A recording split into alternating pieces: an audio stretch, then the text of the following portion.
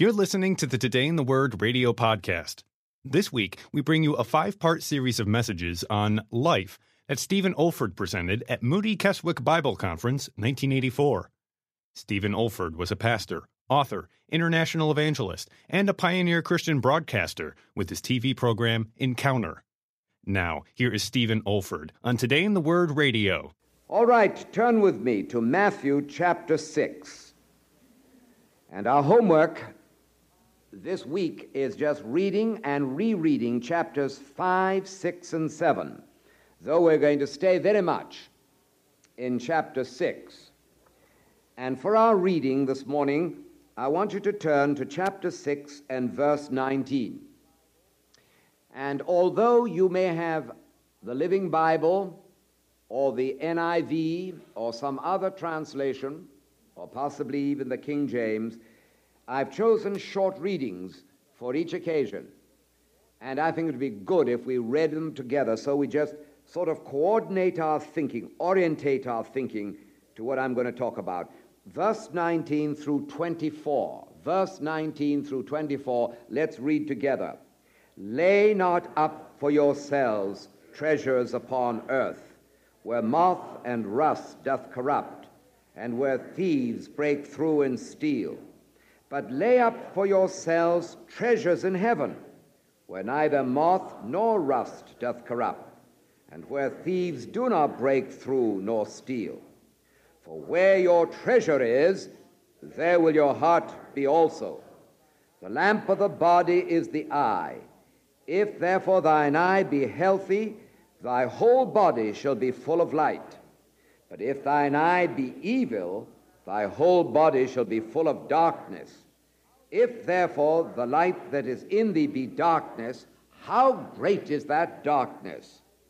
No man can serve two masters, for either he'll hate the one and love the other, or else he will hold to the one and despise the other.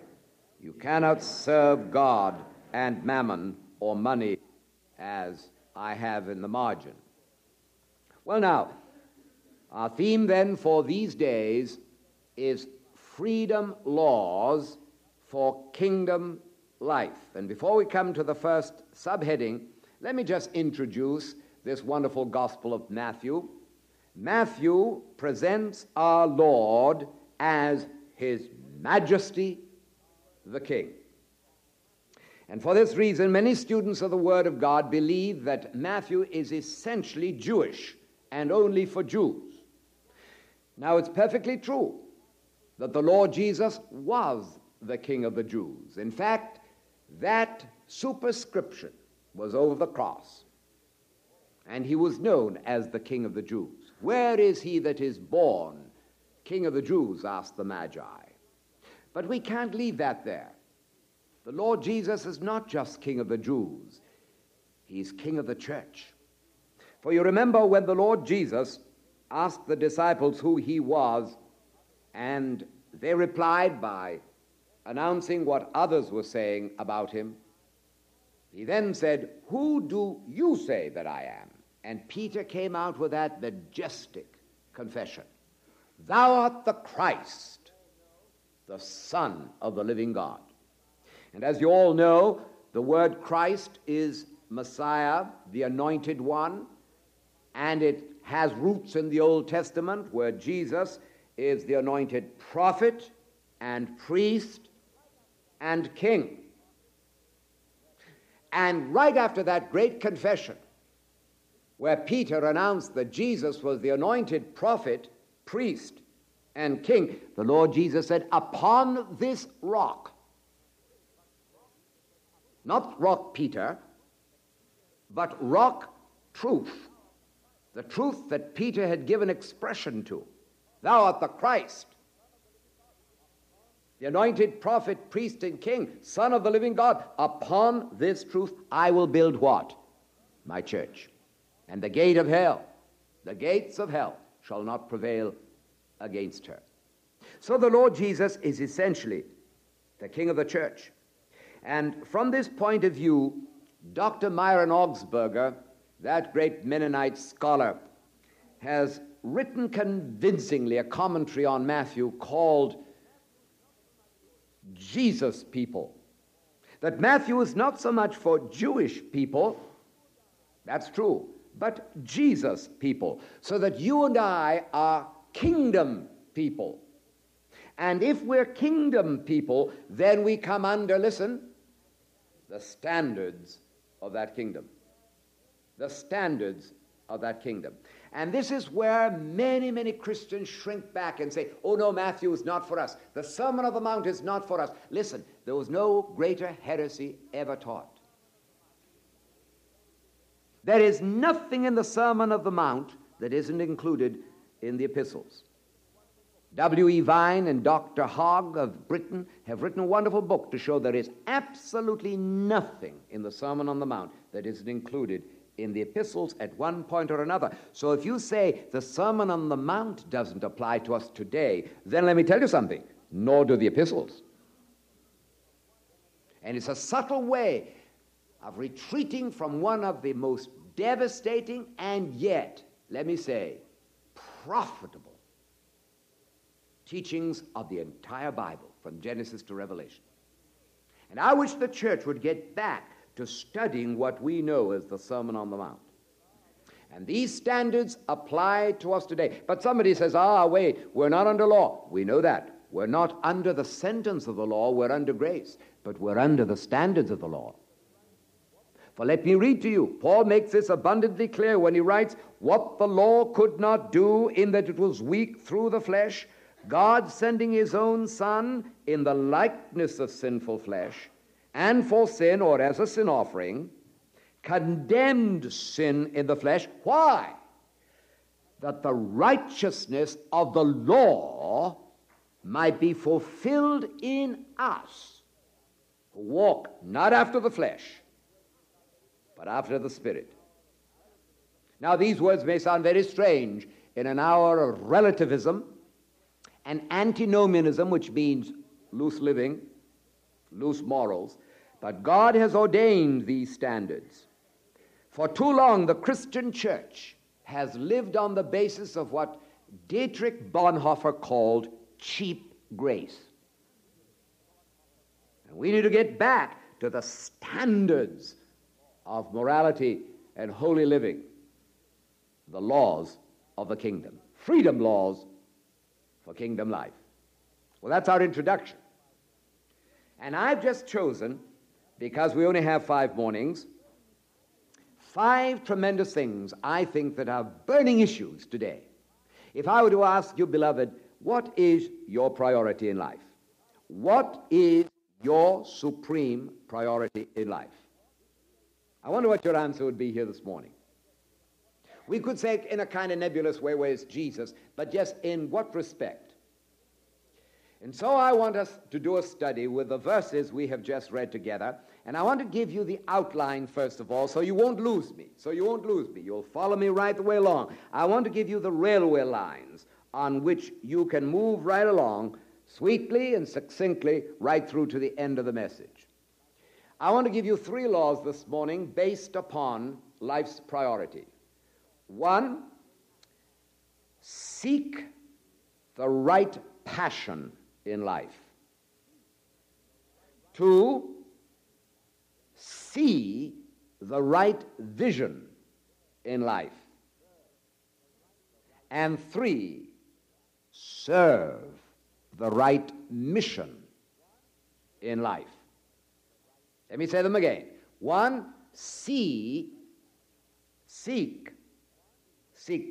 the right passion in life. 2, see the right vision in life. And 3, serve the right mission in life. Now, if you take those seriously and just bring them to the verses we've read together, you'll see that that just splits up that passage for you. Let's look at the first one. First law then is seek the right passion in life.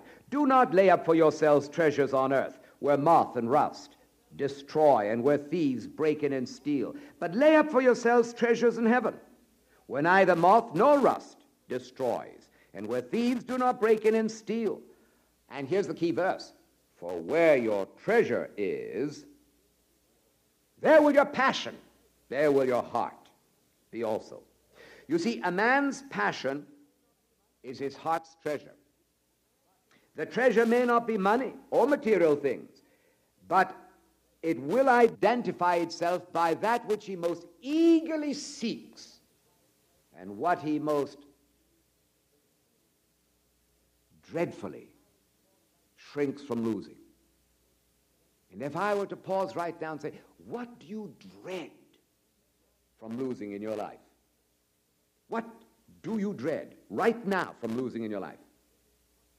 You pause a moment. That's your passion. That's your passion. What brings happiness? What brings satisfaction? What brings a sense of fulfillment in your life? Whatever that is, that's your passion. Now, to attain or acquire this treasure constitutes life's priority. A person can be motivated by an earthly mindedness for this passion or a heavenly mindedness for this passion. And that's what the Lord Jesus deals with here. Look at the first one, the earthly minded passion. Do not lay up for yourselves treasure on the earth where moth and rust destroys and where thieves break in and steal.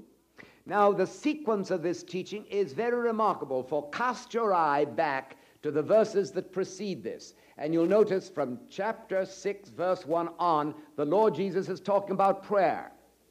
Talking about prayer. In the first 18 verses, we're conducted into the Holy of Holies to meet with God in prayer. And we encounter the one who reads the secrets of our hearts, those hidden motives of our lives. And when we come to verse 19 onwards, suddenly we're confronted with things. We've been in prayer. Our hearts have been searched. And in verse 19, there's suddenly a transition to things. And this change of climate immediately tests the degree of either our earthly mindedness or our heavenly mindedness. So often we find ourselves concerned with things. Paul wrote to the church at Philippi, and he pointed his finger at saints at Philippi who minded what? Earthly things. If the place of communion with God doesn't deal with your self-life, then the obvious result is we lay up for ourselves treasures on the earth. Paul was so concerned about this with his young son in the faith, this successor to him, Timothy by name, that he wrote to him and said, Timothy, those who desire to be rich fall into temptation and a snare, into many foolish and harmful lusts, which drown men in destruction and perdition. For the love of money is the root of all kinds of evil, for which some have strayed from the faith in their greediness and pierced themselves through with many sorrows. And he wasn't writing to a pastor who was in business or a layman who was in professional life. He was writing to a pastor in charge of a church. And I tell preachers that all the time. What people don't realize is that the mere acquisition of material things does not necessarily bring satisfaction. And certainly not approbation hereafter. So, you see, these things are vulnerable if we're earthly minded. Jesus said, don't you understand that beautiful clothes, like those coveted by Gehazi, 2 kings, and Achan, Joshua 7, can be destroyed by moths? Don't you realize that a storehouse of gold and grain can be invaded by rats and mice and worms? Don't you realize that precious jewels that we sometimes covet can be burgled? Jesus warned about that 2,000 years ago, and yet we lay up treasures for ourselves. That's earthly mindedness. That's earthly mindedness. And I want to say it, and I want to say it in love. We live in a country that stimulates that all the time, because there's probably no more materialistic country under God as this beloved land. And perhaps that's our greatest danger, our greatest danger. Money talks. Money talks. And it invades our own lives. It invades our own lives. Now, don't mistake me. The Bible is very balanced. There's nothing wrong with money or riches in and of themselves. They're perfectly neutral. But it seems that the warnings of Scripture are against two things. One, the love of money, and secondly, the trust in uncertain riches, both mentioned in Paul's letters to Timothy. Because we do need money. We need money for normal living. We need money for the support of our loved ones. Any man who doesn't support the needs of his loved ones has denied the faith and is worse than an infidel. We need money for the support of God's work. As a matter of fact, Paul is so clear about this. He says, God is ordained. Actually, the Greek is, God is commanded that those who live by the gospel should also be paid for the gospel. So there's nothing wrong in and of itself except the earthly mindedness that lays up treasures for ourselves. But the other side of the coin is just as important, the heavenly minded passion. That's the earthly minded passion. Here is the heavenly minded passion. Lay up for yourselves treasures in heaven, where neither moth nor rust destroys, and where thieves do not break through or steal. Now, treasures in heaven was a very favorite expression in Jewish vocabulary and thinking. And they always identified that with a life of kindness and piety and self-sacrifice. They believed that the quality of life they lived down here would be rewarded up there, and then the Lord Jesus came and taught them the real truth about this. And it's interesting, if you notice the whole context here, that this laying up of treasure in heaven is a reward that God gives. A reward that God gives. And he mentions three of them right here in context. Number one, there is the reward for giving. There is the reward for giving. Look at verses 3 and 4. The reward for giving. When you do a charitable deed, do not let your left hand know what your right hand is doing. And your Father who sees in secret will reward you openly. It is the disciplined and unostentatious giving done in the conscious presence of God which lays up treasure in heaven. The Lord Jesus told a remarkable parable on one occasion and finished with these words, very strange words. Make friends for yourselves of unrighteous money, that when you fail, they may receive you into their holy habitations. You say, what does that mean? What the Lord Jesus was saying, what you spend in the interest of the gospel is going to give you a wonderful welcome when you get to heaven. Harold Wildish, who's now in heaven, who's one of my favorite preachers, a man who did more to help me in preaching possibly than anyone else, told this story once which beautifully illustrates that parable. He told of a very, very wealthy businessman in London who gave a gift for the distribution of Bibles to a tribe in Africa where the language had just been put into print and the Bibles translated. And as a result of the coming of those Bibles, there was a tremendous revival. Almost an entire tribe came to Christ. Shortly after that, because of their faith, there was persecution, in fact, a massacre. And most of the tribe were slain. Just about that time, the British benefactor who gave all this money died. And a great service of witness and celebration was held in Africa. And the missionary who preached the sermon said something like this: you know, with sanctified imagination, I can look right through into the portals of heaven, and I can see a wonderful event taking place.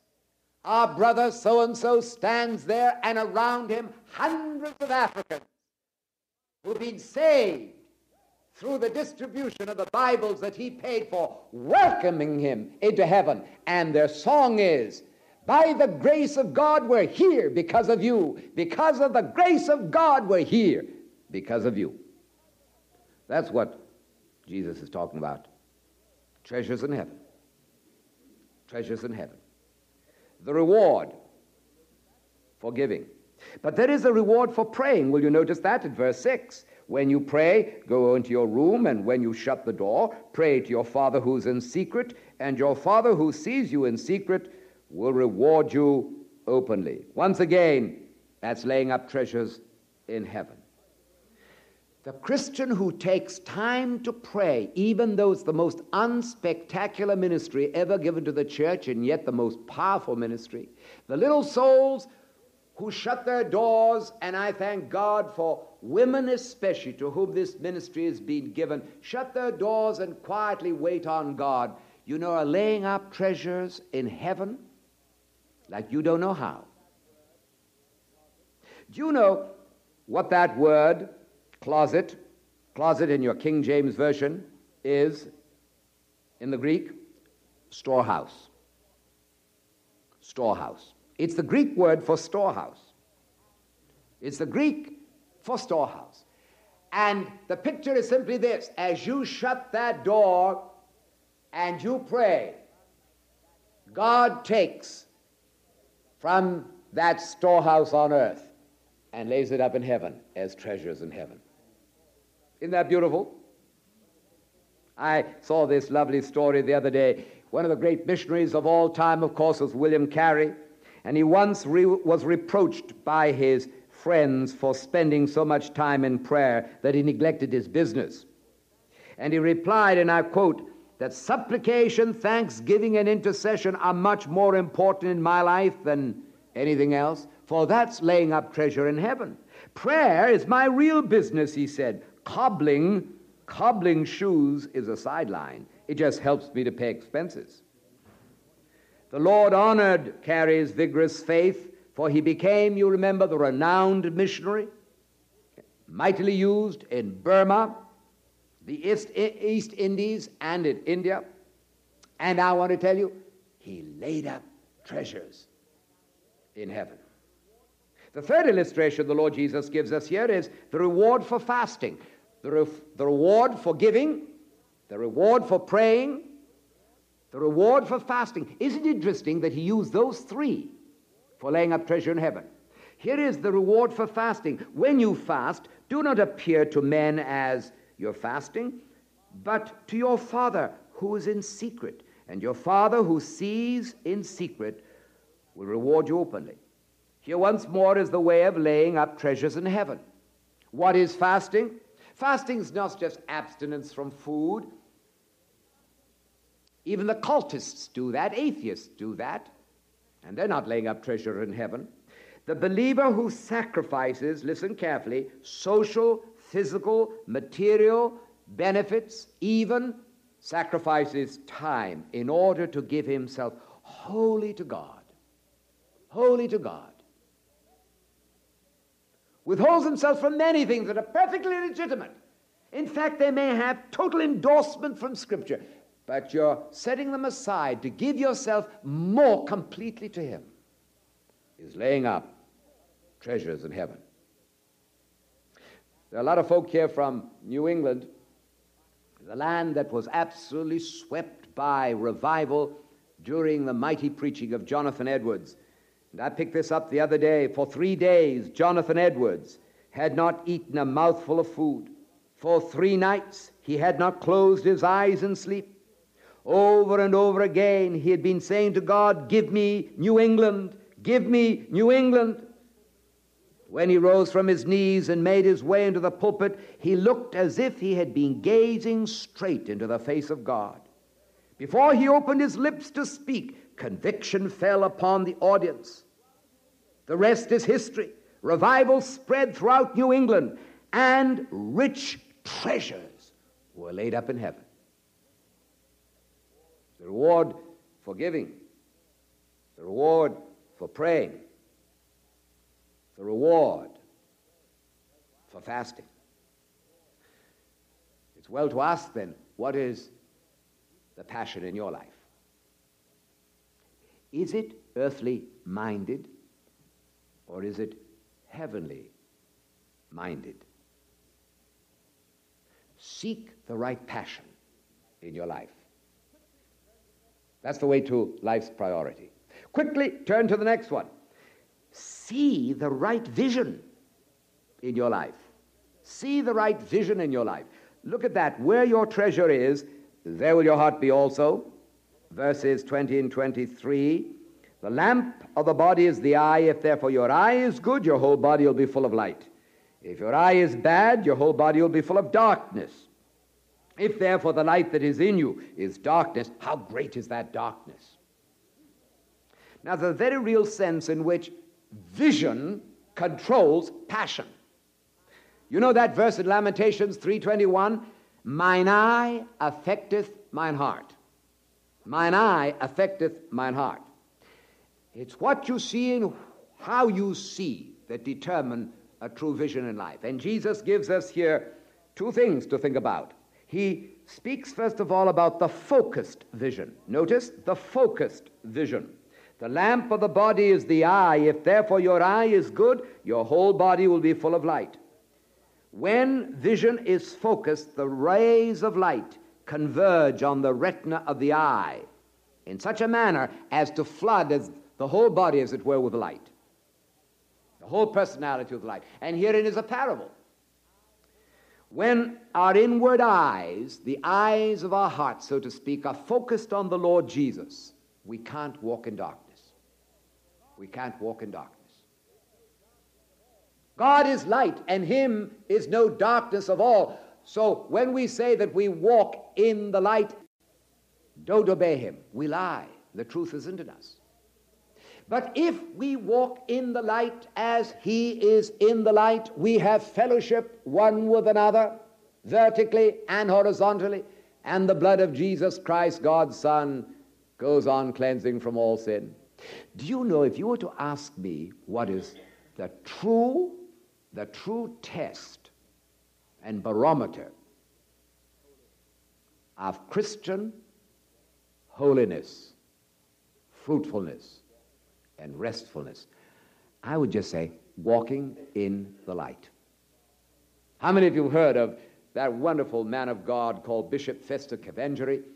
Probably the greatest authority on revival in Africa and around the world, a great preacher, a man who was involved in the Rwanda revival. I asked him many, many times, Festo, what is the secret of that ongoing revival in Uganda and Rwanda? In spite of all the persecution, in spite of hundreds of Christians being slain for their faith, what is the secret? He says, walking in the light.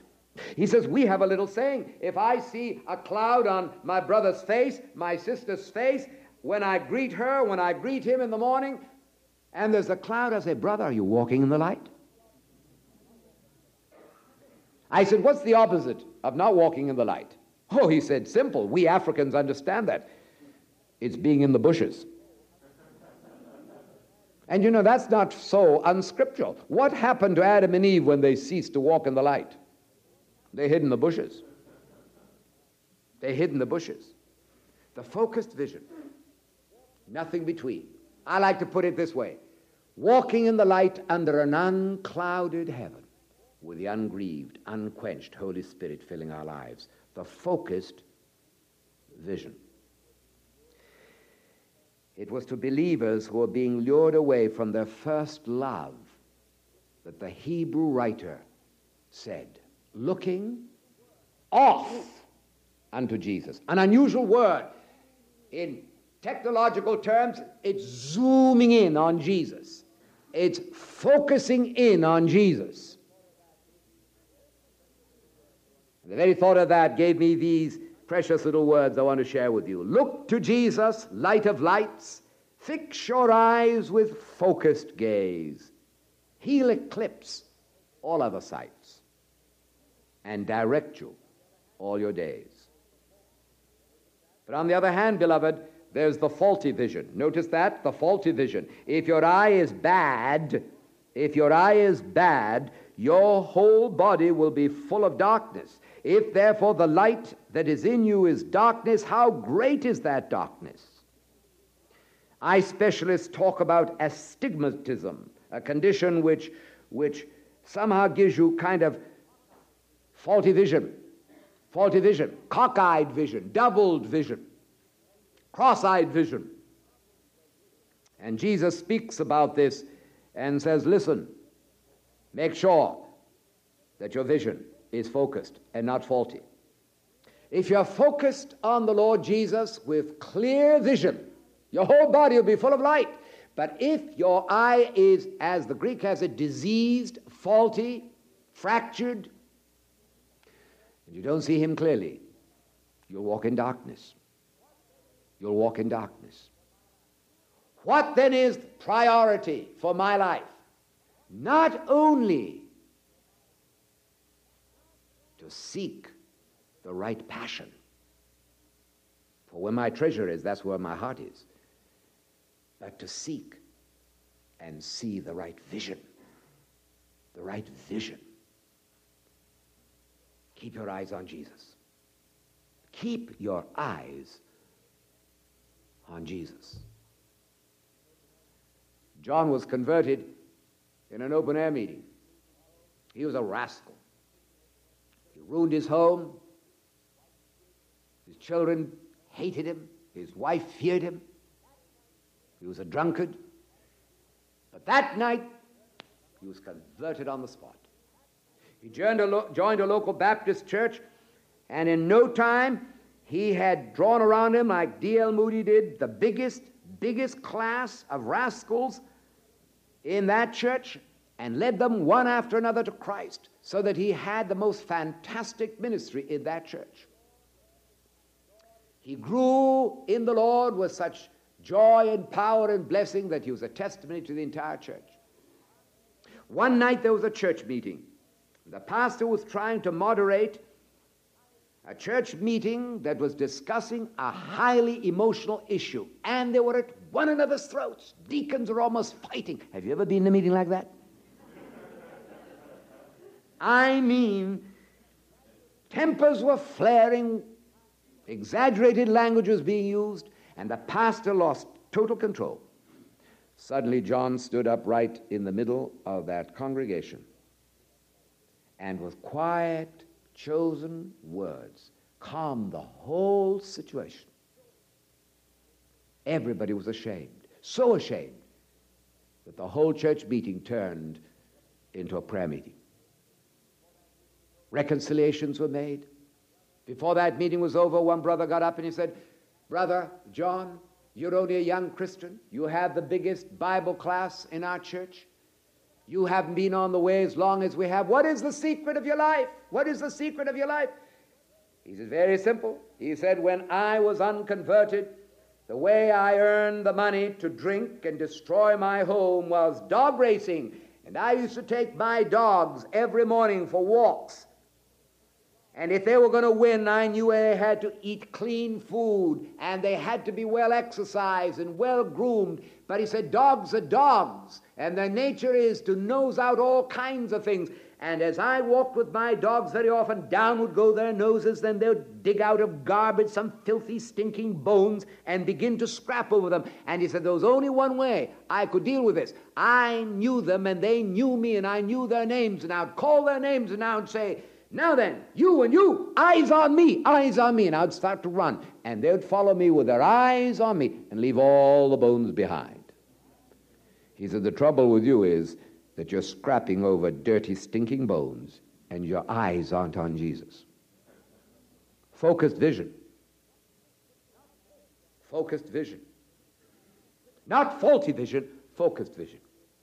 Quickly, our last one, which is tremendously important, because it's probably the strongest word in all of the New Testament on Christ is Master. Remember, the first one was seek the right passion in life. Secondly, see the right vision in life. Thirdly, serve the right mission in life. That's the closing verse, verse 24. "Where your treasure is, there will your heart be also. No one can serve two masters, for either he'll hate the one and love the other, or else will hold to the one and despise the other. You cannot serve God and money." One of our great scholars today is a man called Dr. C.E. Colton, wonderful evangelical exegete. He says, this is a dogmatic declaration of a principle. There is no equivocation or uncertainty in the tone of Jesus' voice.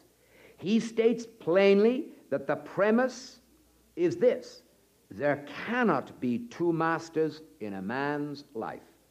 Jesus did not say that you should not serve God in money.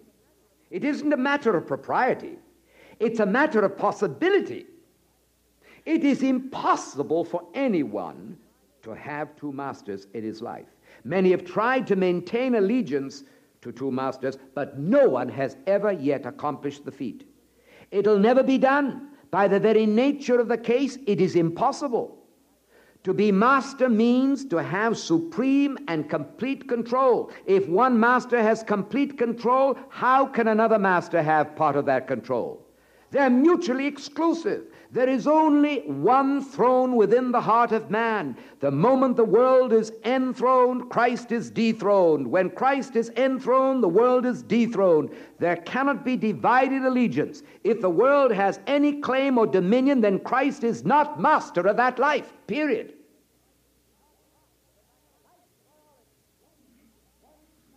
Life's priority, one passion, one vision, one mission: to serve my master. Now, Jesus taught three things here that we want to touch on just in a sentence or two. First of all, the Lord Jesus deserves our loving service. Our loving service. Our loving service. Let me underline that. He will hate the one and love the other, verse 24. The force of the Lord's claim upon us is more apparent in the Greek than in the English. First, the word serve doesn't signify a kind of occasional obedience. No way. It's rather bond service. In this sense, no one can serve two masters. Jesus used two words that are translated other here in the English. In the English, it's other. In the Greek, it's two words. One means another of the same kind. The other word means another of a different sort. It is evident, therefore, that no one can be devoted to two different and opposing masters. Our hate is for the one, that's Satan and everything he represents. Our love is for the other, is Jesus. Jesus. My Jesus, I love thee. I know thou art mine. For thee all the follies of earth I resign. Loving service. Loving service. But secondly, notice the Lord Jesus deserves our loyal service. Notice what it says in verse 24 again. He will hold to the one and despise the other. Do you know what the verb to hold means there? The verb to hold means to line up face to face with one man. Do you know the test of absolute loyalty? Do you know the test of absolute loyalty? The ability to look into your friend's face, your master's face, with both eyes. You don't drop your eyes because there's nothing to hide. Absolute loyalty. Absolute loyalty. And that's a rare commodity today. A rare commodity. We're afraid to hold to Christ and despise all other rivals. And finally, will you notice, and this is tremendous, the Lord Jesus deserves not only our loving service and loyal service, but lasting service. No one can serve two masters. Same text. But the Greek for serve is literally to be a slave to, as pointed out. On the other hand, the word for master denotes total ownership. And of course, when Jesus spoke those words, it was slavery time in Israel. The Romans had their slaves, and a slave wasn't even a person. He had no personality. He hadn't even a name. He was a thing. He didn't even own possessions. He had no time. He had no rights. This is the day when we're saying, but my rights, my rights, my rights. Did you know something, beloved? No Christian has any rights. That's devastating, but that's what the Bible says. God, who was God, a very God, and thought it not robbery to be on equality with his Father, God came down and said, I have no rights. You say, well, then where does a Christian stand? I'll tell you.